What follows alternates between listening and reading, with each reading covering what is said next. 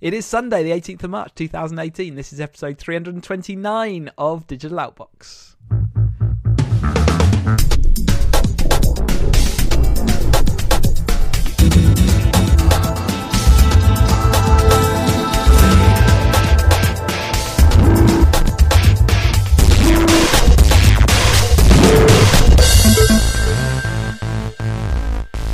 Welcome to a Sunday episode of Digital Outbox, a snowy Sunday. I am Chris and joined as ever by Ian. How's the snow with you?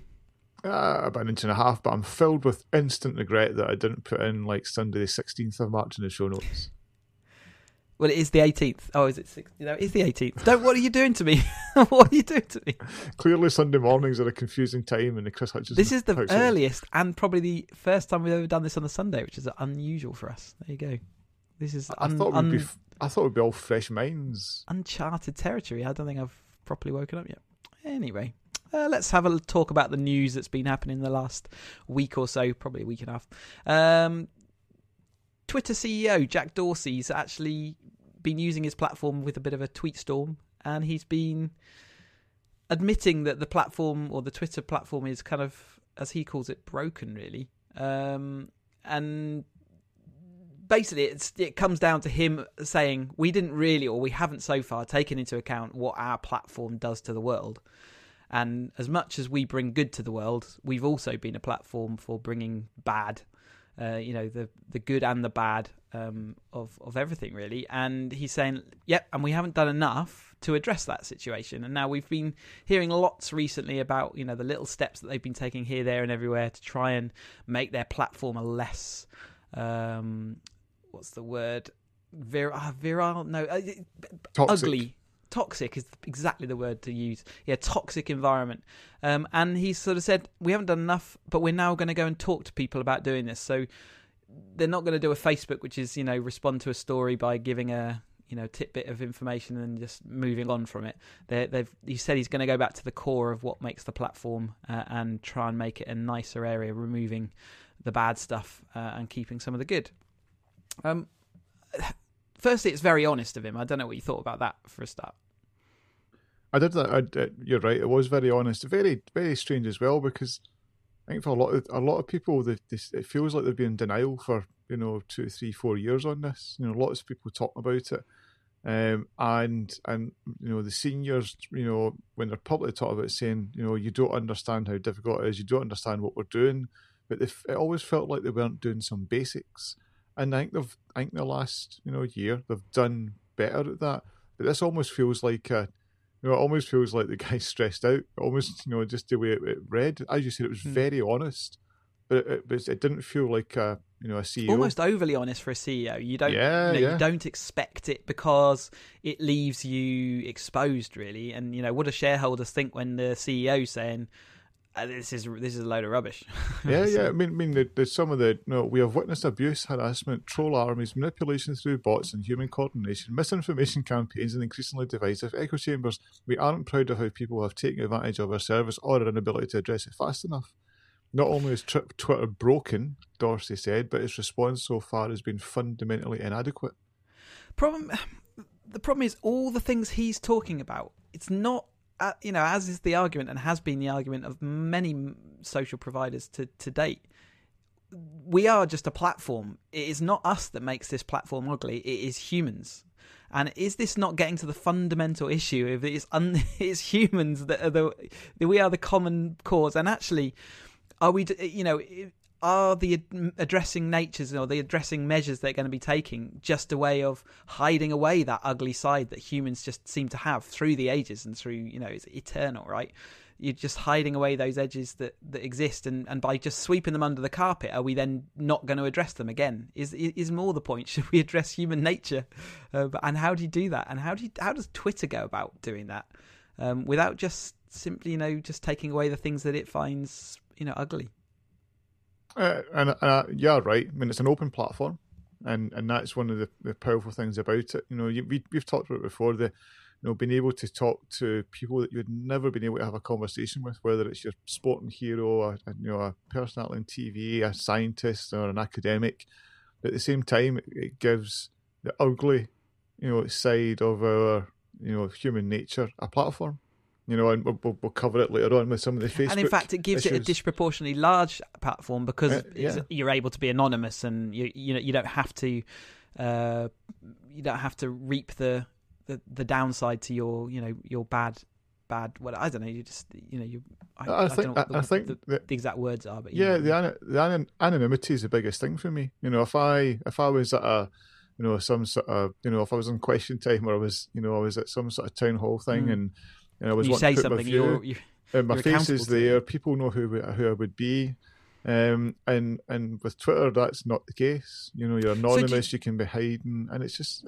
So is that the way? Is that how social platforms are going to have to go? Are they going to have to be not this private and anonymous place? Do they have to go fully authenticated and public? As in, this is your digital personality, and you can't have a platform that's hidden away like that. I think it will end up like that, and then it'll be then. I guess it's that balance between people who then say civil liberties when you need to be identifiable on because it brings a whole ton of other issues when exactly. So it's that whole thing. In environments, in other countries where you can be imprisoned for saying the wrong things, you want to be able to say these things and keep anonymous. You want to be able to say what it's like in countries that don't allow information out, and you can only do that if you're anonymous. So again, we remove some of that upside. Yeah. But I think there's other platforms that have become, so there's other platforms like Signal, where you can, communicate, and you can, so there's been lots this week about Facebook, doubling down on people leaking, and how they've sacked people, brought people in and said, we've caught you leaking, you're sacked, you're out. But there's other ways of doing it rather than doing it through, your work computer or through your Facebook account, which some people have done. So something's got to change, because they've done more, and even some obvious things like and I'll call it an egg, but just stopping people being able to reply to if I'm a celeb and I say something, it's just being able to stop and see any new accounts or somebody that's not got a profile picture or somebody that's not, because that takes a lot of the bot stuff away. But the bots are more sophisticated than we realise. Oh yeah, they'll adapt. Of course they will. Of course they will. Like I say, I think they're trying to solve humanity rather than their platform, and that's the problem, the underlying problem with all these social platforms we've got. It's not about the platform they're offering, it's about how do you monitor and maintain. It's almost like trying to add a society to an online presence, which is, we've struggled over the millennia to put society together in a way that everyone's happy with. So I do think they'll end up with something around verification. So see that verified blue tick? Yeah. I can see that growing to becoming if you're a real person, you can be verified, and that I think then takes a lot of the bots away if they can manage that properly. In far more important news, though, they've added bookmarks to Twitter, so now you can. So now you can bookmark tweets that you like without actually having to make them public. So, for example, if you through the day, if you're just scrolling through for 5 minutes, you can go and quickly bookmark something and then go back to it, so you can actually go and review those if they had links in them that you're interested in the articles. And you necessarily didn't want to like them because it could have been a distasteful article or whatever that you want to read up on, but you don't want to give it the credence of yes, I like that. You just want to go and find out what it is. So that's been the issue so far, is that you have to like something really to keep a history of it. But now they're offering the way of doing it by bookmarks, which seems like a sensible thing and actually probably increases engagement. Yeah, it's nice. I took the like quite literally to be that I liked this. Yes, same here. Especially now it's got a heart by it. Yeah, but I know other people that use it purely as a bookmarking. They do actually. I'll come back because they can go to their like tweets and then they can easily get to things. But I didn't use it that way. It's like South Staffordshire maternity hospital has overly high death rates, and then you can't click like if you want to go back and read that later. It's not something you can like, is it? I'm sorry for South Staffordshire. I'm pretty sure that you're fine. I don't know where that came into my head. No, did I? I'm slightly concerned. Yeah, maybe we should beep that bit. Was that a pleasing when you edit this? Beep that bit. Maybe. Yeah. Let's see what happens in the edit. Yeah, scandalous.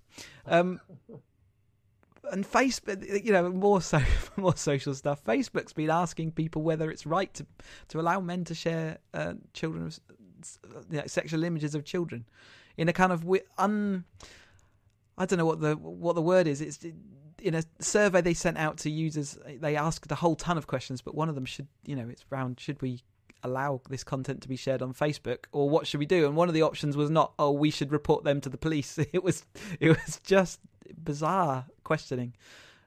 Ill-judged, I think, is the phrase that would be potentially described.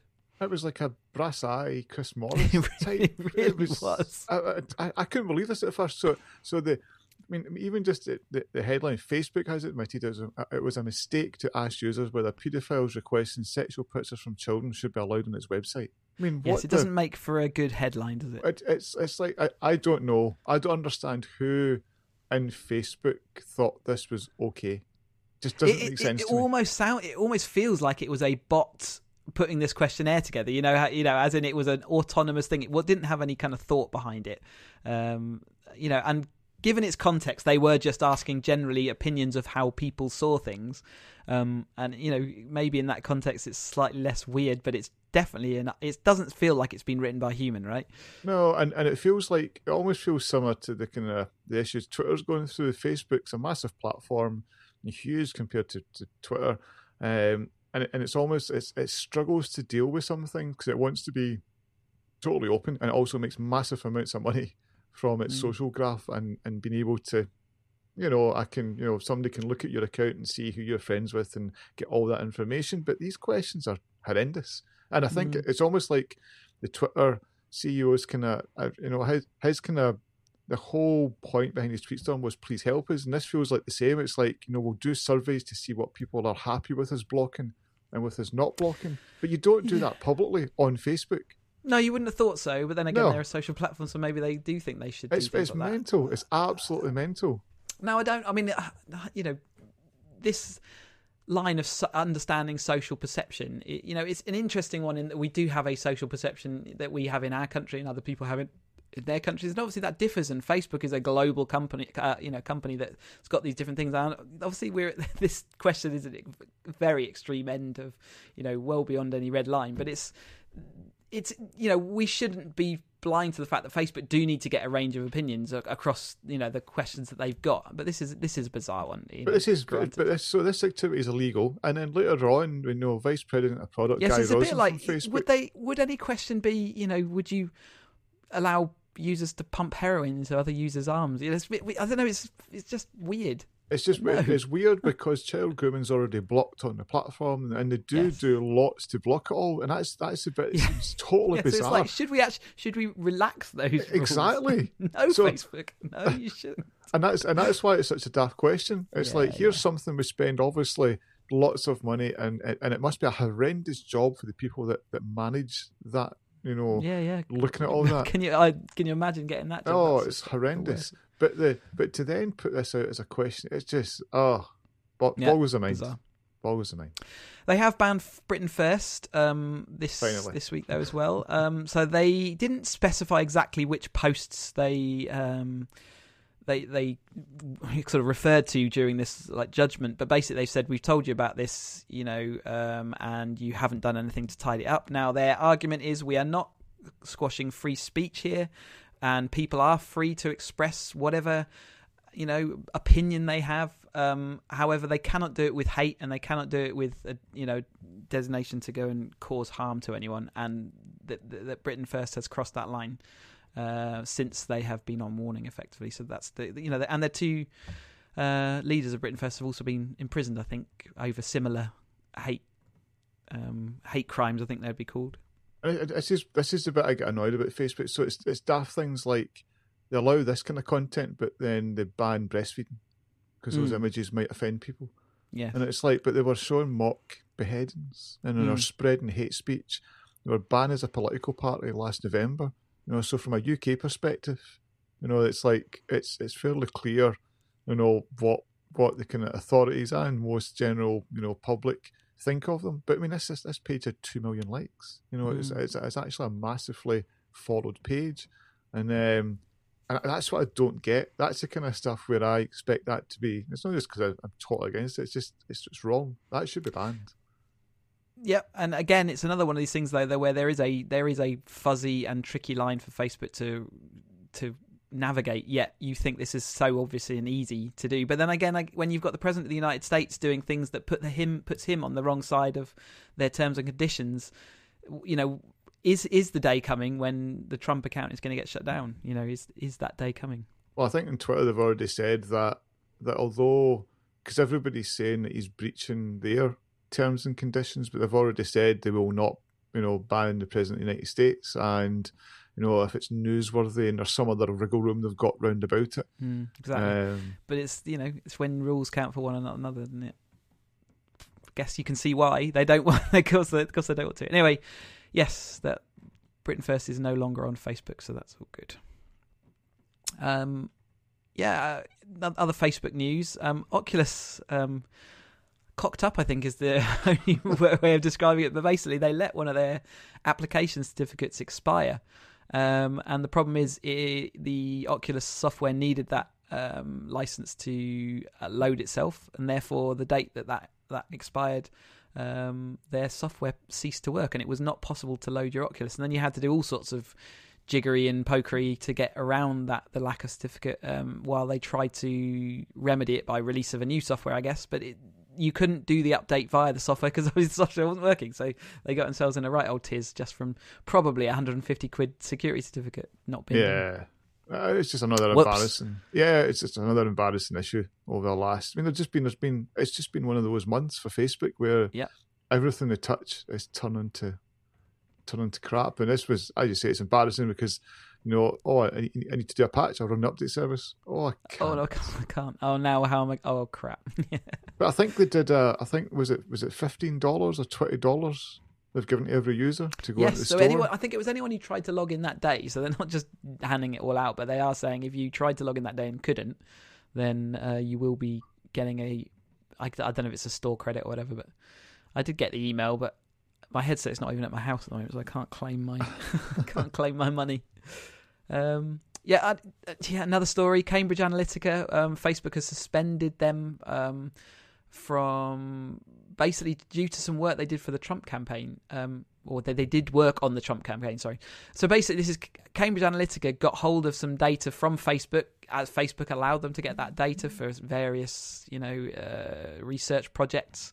And just to say, this is probably not going to be specific to Cambridge Analytica. This happens lots, but it's just been cracked down a bit more on, or at least it came into the public eye, so it had to be. So Cambridge Analytica had this data for the potentially right reasons, and the reasons they asked for it, but then they subsequently used that data in various other programs and projects that they did not have that permission. So because they'd mined the information already, they just reused it in these other places. And Facebook have said, we found out about that and it's not within our terms and conditions, therefore we have asked them to delete the information. They didn't fully delete it, and it came to light that even got used even further beyond that request to delete the information. I think this just shows how weak the Facebook model is of allowing people to mine data and then having absolutely zero control over what happens to that data afterwards. So 270,000 people downloaded this app. So it was an app called This Is Your Digital Life.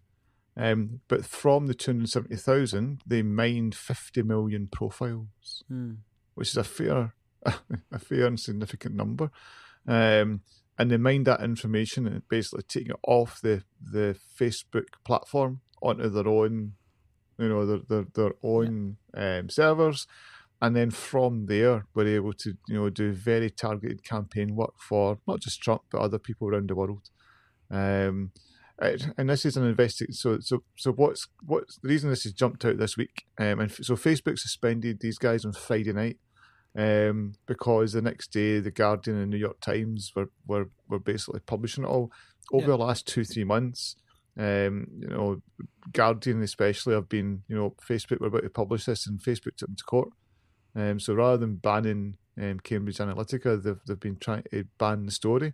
And again, you go back to Dorsey and how honest he was on Twitter. There was a real defence, ironically, quite a lot on Twitter from Facebook, seniors, just around, this is how our platform works. No data was stolen, no accounts were tampered with, because that's what they were saying is basically we rely on a terms and conditions line to protect all your data, and we found out that doesn't work.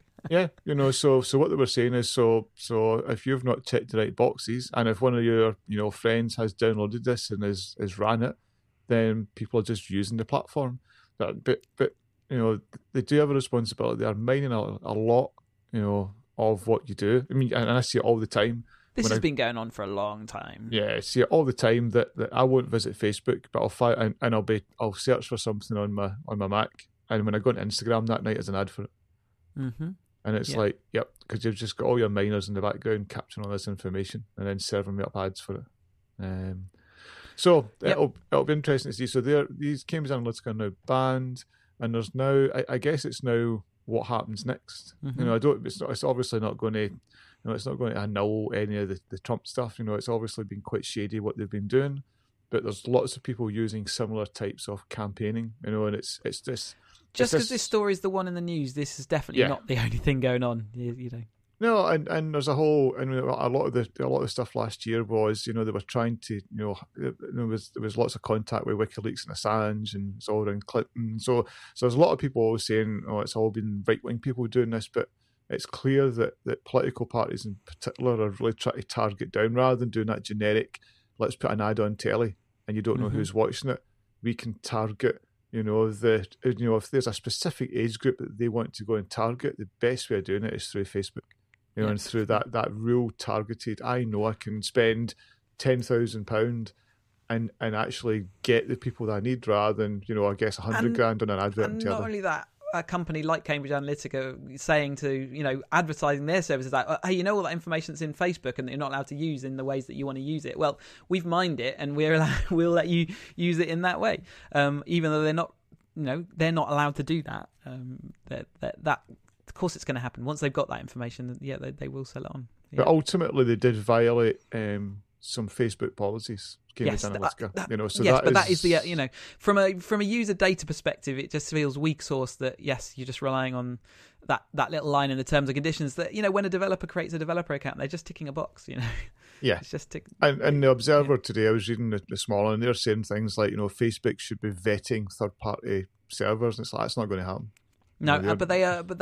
I mean, Facebook are now doing far, far more to vet what your application is, what information it's collecting, and how it's collecting it. Certainly, the more sensitive bits of those information. Yet, it still once you have passed that verification, you're still in the same situation of that company can then store your data, even if there's a line in the data that says you cannot store this information. They still can, and they still do. Has Alexa been laughing at you this week? Thankfully not.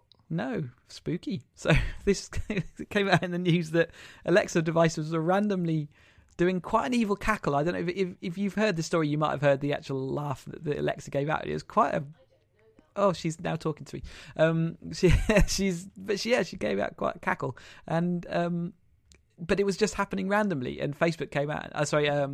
Amazon came out and said, sometimes we can accidentally hear an activation that asks her to laugh. And it's then laughing at you.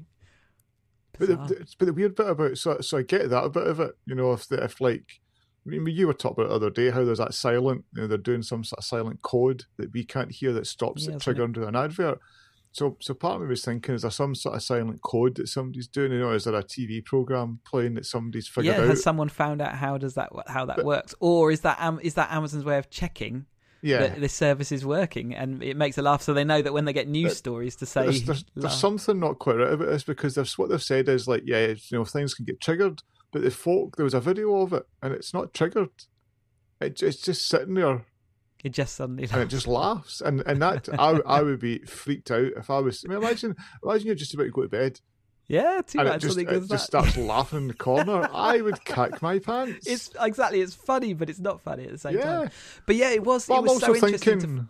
I'm also thinking, I'm at work. My mum's in the house and it just started cackling away. Yeah, well, she's going to give you a ring and get. No, I should probably like call Ghostbusters and.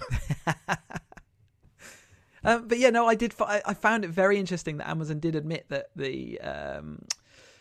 they can, as part of their adverts that they send out, they used to always trigger the word that I can't say because my Alexa device will... Oh, I said it. Damn it. Just see echo. Yeah. So they have got subsonic frequencies that they can send to the device to make it stop triggering or tell it that it needs to ignore the trigger. So and I guess some clever person will eventually do the analysis to find out what else it can pass information from a TV signal. Your TV is talking to your Alexa device. It's amazing, in a kind of spooky, like, yeah, what else? What implications does that have? Type thing.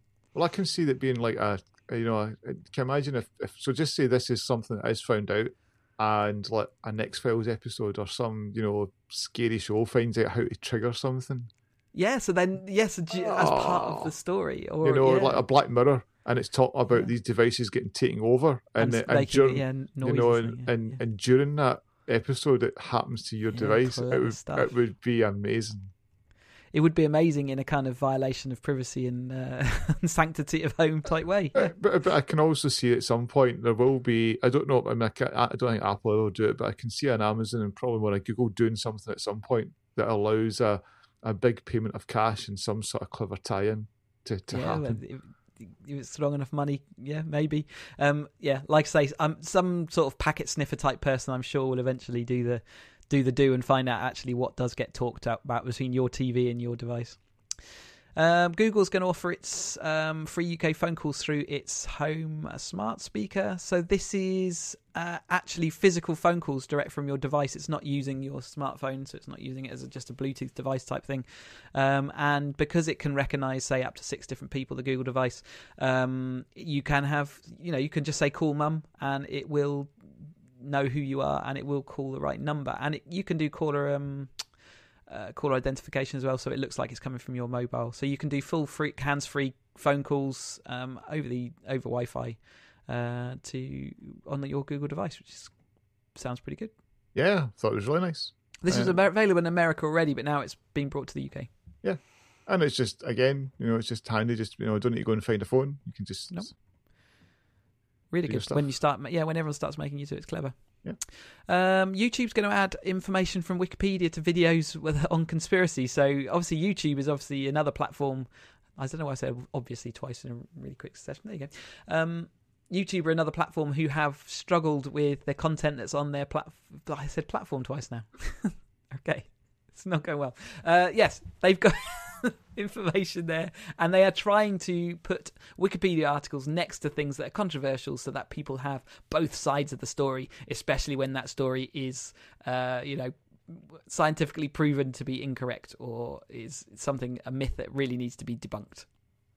Yeah. But is that part of the conspiracy? I don't know, but when I first read this, I thought this was really good. Google are in on this. And I know there's Wikipedia, edit wars, and there's some really contentious, pages that get edited every second and need to be locked down. And how do you, like I'm thinking, like the whole Israel, thing. It's just like, there's just what actually happened is just it's just a mess if you try and go there and you can see all the wars. But the worst bit about this was that Google didn't approach Wikipedia beforehand. Oh, okay.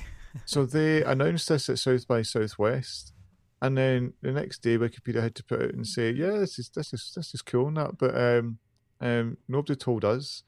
So we're a for-profit, so we're not a for-profit. We're a whatever. We're a not for profit. You missed a word. Sunday mornings. That's quite an important word. And the thing about this is that they're relying on donations. They're relying on, because it's amazing how small the number of actual editors there are. And and now you've got YouTube and Google, some of the biggest companies in the world, and it's just saying, yeah, we're going to use Wikipedia, and it's going to put more focus on, so if I'm I don't know, I've always used left wing for change. I'm a left wing, I'm saying that the BBC is, totally biased and it's made out, Jeremy, whatever his name is, to be a total Russian, and I've been editing background, which has seemed to be the big thing in the left over the last 2 days. If I do a YouTube video about that, and then they put some Wikipedia articles underneath saying, here's how unbiased the BBC are, I bet you I'm going to then click on it and go and edit it. I'm going to get interested in editing that content. Yeah, and that's potentially, just I just think it puts more load on Wikipedia, and Google do the right thing. Interesting, in the they're only talking about conspiracy at this point, but it is interesting that they're also thinking around that kind of, how do we balance this off against each other? But I just think... No, you're right. So basically they're cash. relying on, unless they make a substantial donation, they're pushing traffic to these places. But let's face it, someone who's looking at a conspiracy story ain't going to click on the Wikipedia article to say that why this is wrong. Well, you never look below the fold on YouTube. That's my rule. Never. I've actually got a plug-in, a little thing that just takes all that crud away. Just show me the video. Sky Q is getting Spotify, Netflix, and HDR support. So Spotify doesn't seem that unusual, I guess, if you want to have music coming through your media system that your TV might be hooked up to. Hey, why not? Netflix was an interesting one, though. So, interestingly, you'd have thought they're rivals, but why would either of them want either on their platform? But actually, Sky is going to be offering a subscription service that will include Netflix as part of that. So they're going to be using up, some of those nice Netflixy type box sets and whatever, get them onto their platform without them having to have a media deal. But you can equally just enter your username password, so you don't need that subscription. If you've already got a Netflix, you don't have to put it through Sky. But I guess it's a kind of a scoop, really. You'd have thought Sky've got more to gain out of that than Netflix, really. But I'm guessing they see them a number of people that have got Sky and think, well, that's an easy way of expanding that. Yep. I just want to be on every platform. Make it as easy as possible to get to you. So when I've got an Apple TV, got an Samsung Telly, got an Xbox, got an PS4.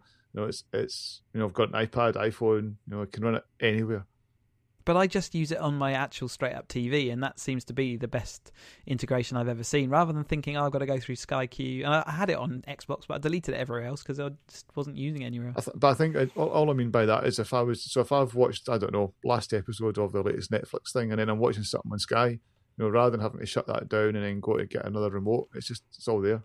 And they have promised that it is going to be searchable and integrated, so you can go and search and do all those nice things. So maybe it will become more convenient, as you say, just everything in one place. Yeah, and that'll be the interesting one, because the searchable stuff was what Apple was trying to do through its TV app, and lots of others joined apart from Netflix. Right, okay. So it'd be interesting to see if it is, if it is proper and it's all searchable. That's a really powerful feature, because then you're then starting to get to that. All the content is there, and I can search for it, and it's going to show me, here's how you can watch it on Sky, or you can stream it on Netflix. And they're going to bring HDR, but they haven't made it clear whether that's to just streaming sort of downloaded content, or whether they're going to bring it to TV and sports as well. So it's unclear at this stage. They haven't given the details, but there you go. HDR is coming as well. I've not moved to Sky Q, but it's maybe something I need to do. The new software updates they're going to bring as well. They're going to be some new stuff coming to the boxes themselves, and that's due out in spring. And I think that might be the time to think about upgrading, because at the moment the software in the box is still not really. It's getting better, but it's still not quite there. But there you go. I'll see if I can tie it to the end of my year's deal. Yes, see. Tell him you're going to quit again. I'm quitting. Apple has acquired the digital newsstand called Texture. It's basically trying to get legitimate sources of news available across its platforms. Texture's been described as the Netflix of magazine publishing. So you do a subscription and then you get access to around 200 magazines for a monthly $9.99. Is this available in the UK? It doesn't ring any bells. Yeah, I'm pretty sure it is. I'm just double checking. I think the content you can access is maybe slightly different. Yeah, but from memory, I thought it was. Yeah, and so basically they're going to keep the company running. Many of these publishing or these deals nowadays, the company is due to run exactly as it has done before, but it will come under the books of Apple. Oh no, it's not by the looks of it. Okay, so it probably is going to be something that will come over, especially Zinio is what's available in the UK. Just when I was searching, let me just check iPad just in case. I could just probably use it, just checking on random Google. But no, I think it's all back to they all do different deals with different magazine publishers, so it's not like it's got everything. Yeah, so like with everything, we're likely to see this, but it's just interesting that Apple are going down this route of, we do need to control some of this news source now. We're aware that we don't, all these fake news things. We want to control that a little bit more. So that's what they've done with this service. It looks like it is just US. Yeah, okay. So we'll keep an eye out that for when that comes to the UK. Trump's administration, they've blocked a merger between Qualcomm and Broadcom, and underlying this has potentially some serious implications, but it's kind of flown under the radar a little bit. Yeah, so Qualcomm, US company, Broadcom, Chinese company, and 3-4 months ago, Trump made a big deal about Broadcom, basing a huge new office and factory in America. Said it was all, we're making America great again, all the usual crap. But the challenge with this is that there's a big chase on now for 5G. Where 4G is nice and mature, 5G is coming along. Mm-hmm. Whole lot of stuff around whose chipset is the best chipset and who's going to develop it. Even to a point of that what Trump considers now to be a national security priority. So Qualcomm has been quite a leader in the 5G technology. Broadcom were looking to buy Qualcomm, and last week he just went, blocked. Yeah, so unilaterally blocked it using his powers, which is an unusual thing, although not completely unprecedented, but it's an unusual thing for sure to be run, especially on grounds of concern over national security.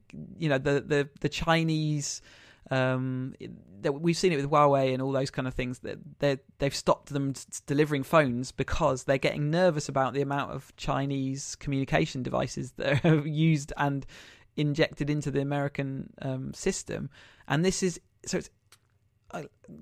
not completely unprecedented, but to use that, and especially on national security grounds, is it shows the real tensions building up at the moment, and there's lack of collaboration and more just nervousness about what each of us is doing, and potentially the stories that we hear about Russia and things like that at the moment, they're all due to that nervousness and just that general feeling of we don't want these people interfering in our lives. It feels like the kind of globalization is taking a step back. It's also just the power of China now as well. They are hugely powerful. Whereas it's not like it hasn't been talked about for about the last 20 years. How powerful China are. Exactly, but I think it's just because even military might. You look at what America's got aircraft carrier wise, for example. China's only just getting its first one or two. But it's rapidly catching up, and it's outspending America. There are reasons why lots of Americans are concerned about this. They don't spend their whole lives dogged down in political stagnation, because that's one thing got going for a dictatorship, is that it moves forward in a direction. It's not the right one often, but nevertheless they don't get squashed by what we get squashed by in our societies, which is just totally inaction until the absolute last desperate time that you can do something, because it becomes too serious to ignore. And you're right. I mean, the weird thing about this, it wasn't like Broadcom were going to buy Qualcomm and say, right, we're relocating everything to China. It was making commitments around, jobs and, funding, etc. But they've seen, when you don't trust someone, whether that's inherent or whether that's just, your own personal prejudices, that we've been going through a period. I think, what we had in the last maybe 50 years to now has been sort of unprecedented collaboration between countries, and it just all seems to have taken a massive step backwards on so many different fronts, and all stemming from underlying people's prejudices. And it's pretty depressing if you get really into the psychology of it all, right? Yes. So let's not get depressed. Raspberry Pi, then. Let's talk about that. It's always a nice thing to talk about. The Model B Plus is arriving just in time for Raspberry Pi Day. And basically, this is a souped-up model again, a bit more processing power. They've got dual-band Wi-Fi, and they've also got power over Ethernet, so they can potentially take away one of those cables, which would be even more streamlined. So, pretty good. Although that does restrict the, I think, is it to restrict the bandwidth of that Ethernet? I'm not even sure, but it's a nice little update. Again, it's streamlining even more. You get more for your buck, and the price stays the same, I believe.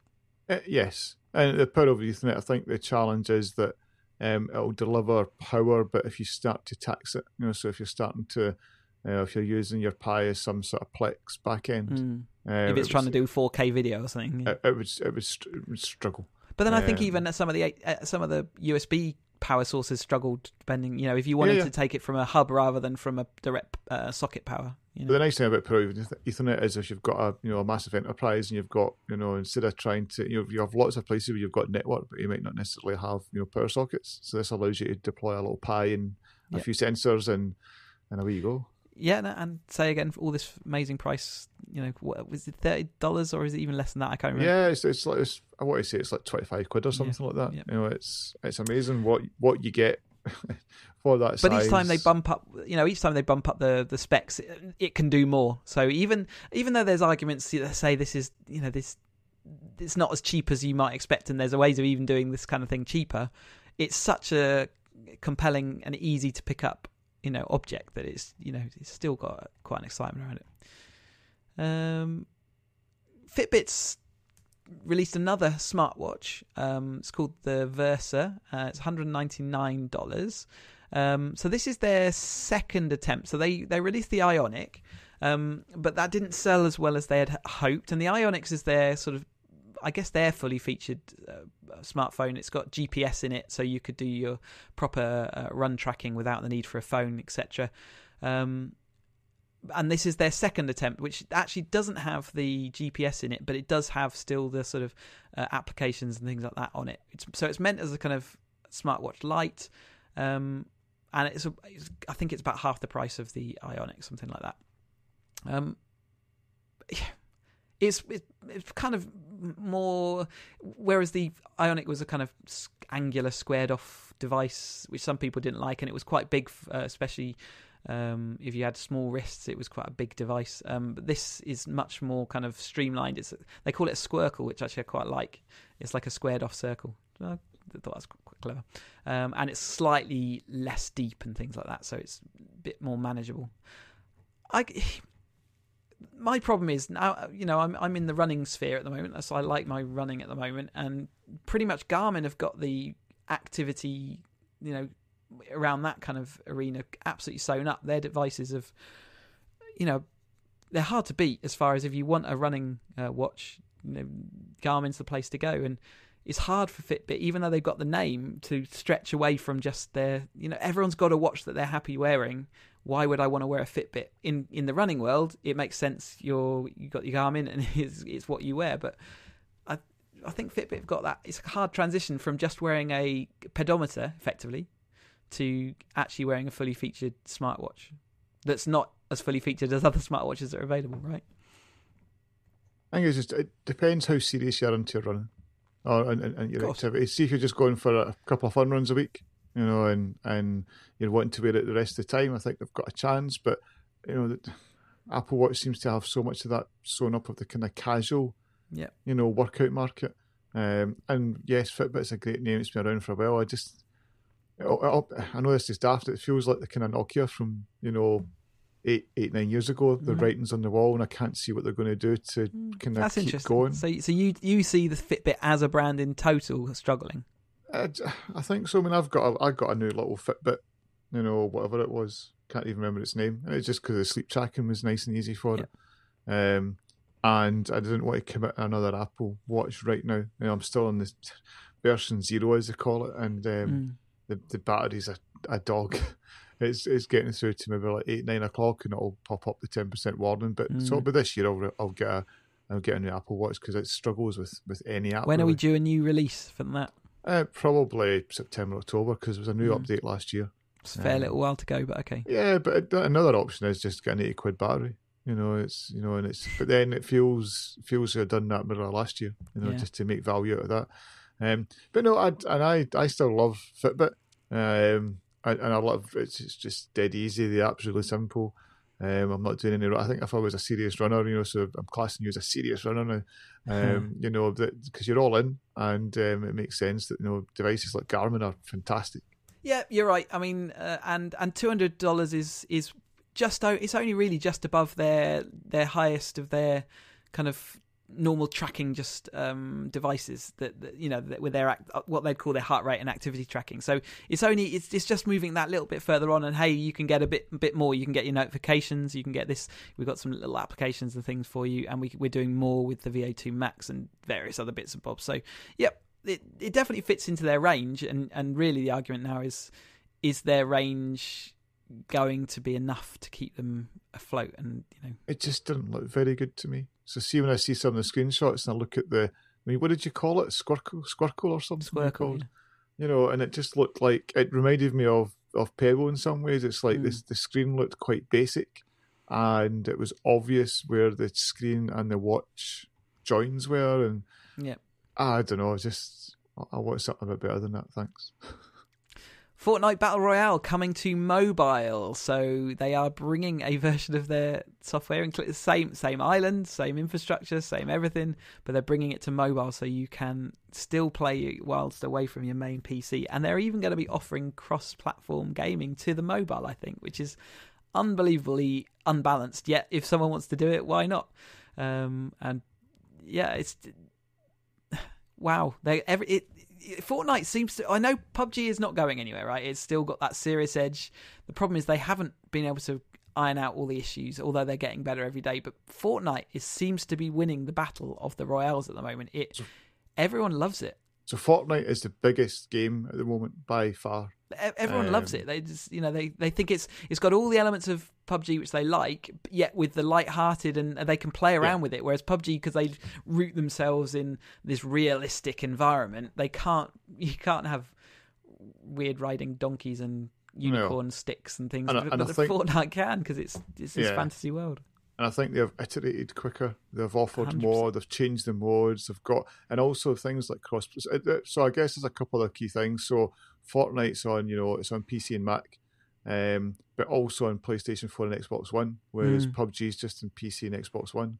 Yeah. And the PlayStation community is about 8 or 9 times bigger than Xbox One. It's huge compared to Xbox One. I don't know the figures anymore. But yeah, so I think their sales figures were just huge compared to Xbox. So, Xbox, I guess, is going to have also a split community between, I think they said there was 5 million people playing PUBG now, or have played PUBG. Yeah. But you can also play Fortnite, on the Xbox, so you've got a choice there, whereas PlayStation, you've only got Fortnite. That's a good point. I haven't thought about that. Yes, when they say 5 million PUBG players, yes, they could be split across all those players because they can't play 2 games at once, kind of thing. And I guess the other thing is, so PUBG, I think, it's only on the Xbox can only play Xbox. PC can only play PC, and some, as you say, you probably want that if you're serious about it, and you're going to lose a head. I think cross-platform play is on its way if it's not here already. But yes, so I'm pretty sure. Again, optionally, you can join a PC friend, but it has to be that way around. A PC person can't join an Xbox game, so that's how they're controlling that. So if you really want to go and play with your PC buddies, you can go do that. But the other way around is not possible. And Fortnite have been really aggressive around the, you can play, so on an Xbox you can play against PC and Mac, and now iOS. Yeah. But you can't play against PS4 because Sony. So Sony allows you to play. I think you can play PS4 and PC. Yes, you can, Mac. because that's exactly what this next story is on, which was Ninja playing. Well, before we come on to that, let me just. So I have got iOS version. Oh, you got it. Yes, I forgot. Yeah. So so you had to register, and I think they were doing random invites, and I got day one invite, which was nice for a change. And it does look like the console game. They've actually done a really good job. It's a 2 gig download on your iPad, and they've done interesting things like. They know lots of people won't play with headphones on because you're on a tablet or whatever. It's not like you're gaming and such. So they'll show you visibly where sound's coming from. Oh wow! So like when somebody not in the game, like you're playing, footsteps or somebody's coming from behind or somebody's shooting from. And in the game, they visually show icons on the screen, so you can actually and everything's touch controlled. And I thought the touch control would be horrible. They're actually not bad. It's not like a gamepad, and I still think someday, it's like a mouse will trump a gamepad, will trump touch controls. Yeah, 100%. Yeah. But it was very impressive, and it worked pretty flawlessly, and I died lots. So yeah, I suck. Yeah, and as I said, Ninja. That happens anyway. It doesn't matter. It wouldn't matter if we were using a mouse; it'd still die lots.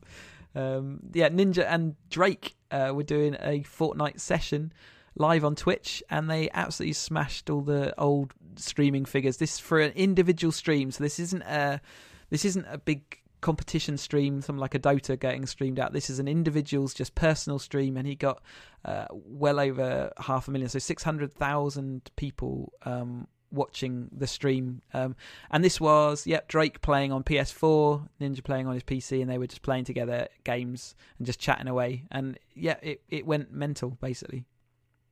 And Twitch is already huge, and you've got Mixer from Microsoft, but Twitch is by far the leading kind of streaming, gaming streaming service.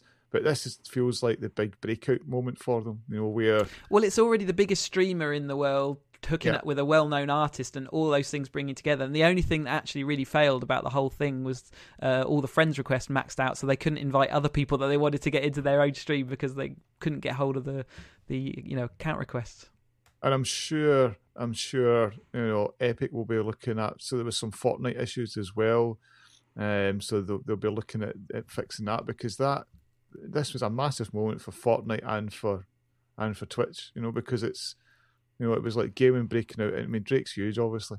But gaming's getting talked about in a totally different arena, in a totally different sphere. It's like wow. Just much more, mainstream, basically, and enjoying the casual nature of just chatting and playing games, and somehow people finding that compelling. And to me, it just goes to show, I think, where streaming is going to end up. It's a thing. Huge potential. So I mean, the amount of entertainment budget that goes into games, and there's so many people that don't experience those storylines because they don't want to play, or they don't play games, or they can't, or they're not good enough to play games, because games are weird in that they lock away content behind skill bridges, which some people like me, if I'm playing on a hard game, I'll never get through it because I can never build up the skill to do it. Well, I just go back to, it was either the skill to do it or the grinding. So I go back to you and Bomb playing, like a racing game, and it'd be like, oh, I need to grind everything to and for some people that's tracks. fun, for some people that's not, and so you're never going to see that. Yeah. Ooh. So I always think for that kind of thing, it's like, just let me, just all the content's here, let me play it in multiplayer and see if I suck at it. At least let me play it, but don't give me like 2 tracks out of 12 and then say, you need to go and play a single player for the next 10, 12 weeks. I'm not going to do it. No, exactly. But that's part of what gaming's always been, isn't it? So, I was thinking back with all those old computer games, like they were very repetitive, but no one ever saw beyond like level 1 or 2 because no one was ever. It was such a game of skill and timing that most people just gave up. They just loaded it, played a couple of levels, loaded the next game, next. It's like Ghouls and Ghosts. I think I've seen the first like couple of column levels of Ghouls and Ghosts. Yeah. Nothing else, and I've probably played that game. There's probably about 5 people in the world that have ever got to like what would be the end of that game. Yeah, there you go. Anyway, that's good stuff. We've managed to make it to the end of this podcast. Thank you very much for listening. If you want to find out more about who we are, what we do, digitaloutbox.com is our website. info@digitaloutbox.com is our email address. We're on Twitter as digitaloutbox, and if you want to find out more personally about us, I'm on Twitter as CheesyUK. And my car racing blog is academyracer.co.uk. Ian, where are you? Blogs.net. I'm on Twitter as Shweepat. Lovely. So thank you very much for listening, and we will talk at you again soon. Goodbye. Ta-ra.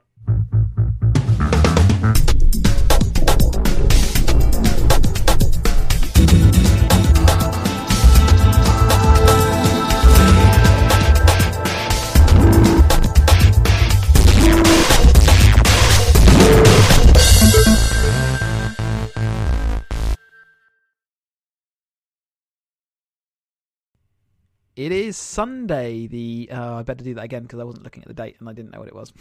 I'm not going to stop though, unless you want me to. Do you want me to stop? It's gone well so far.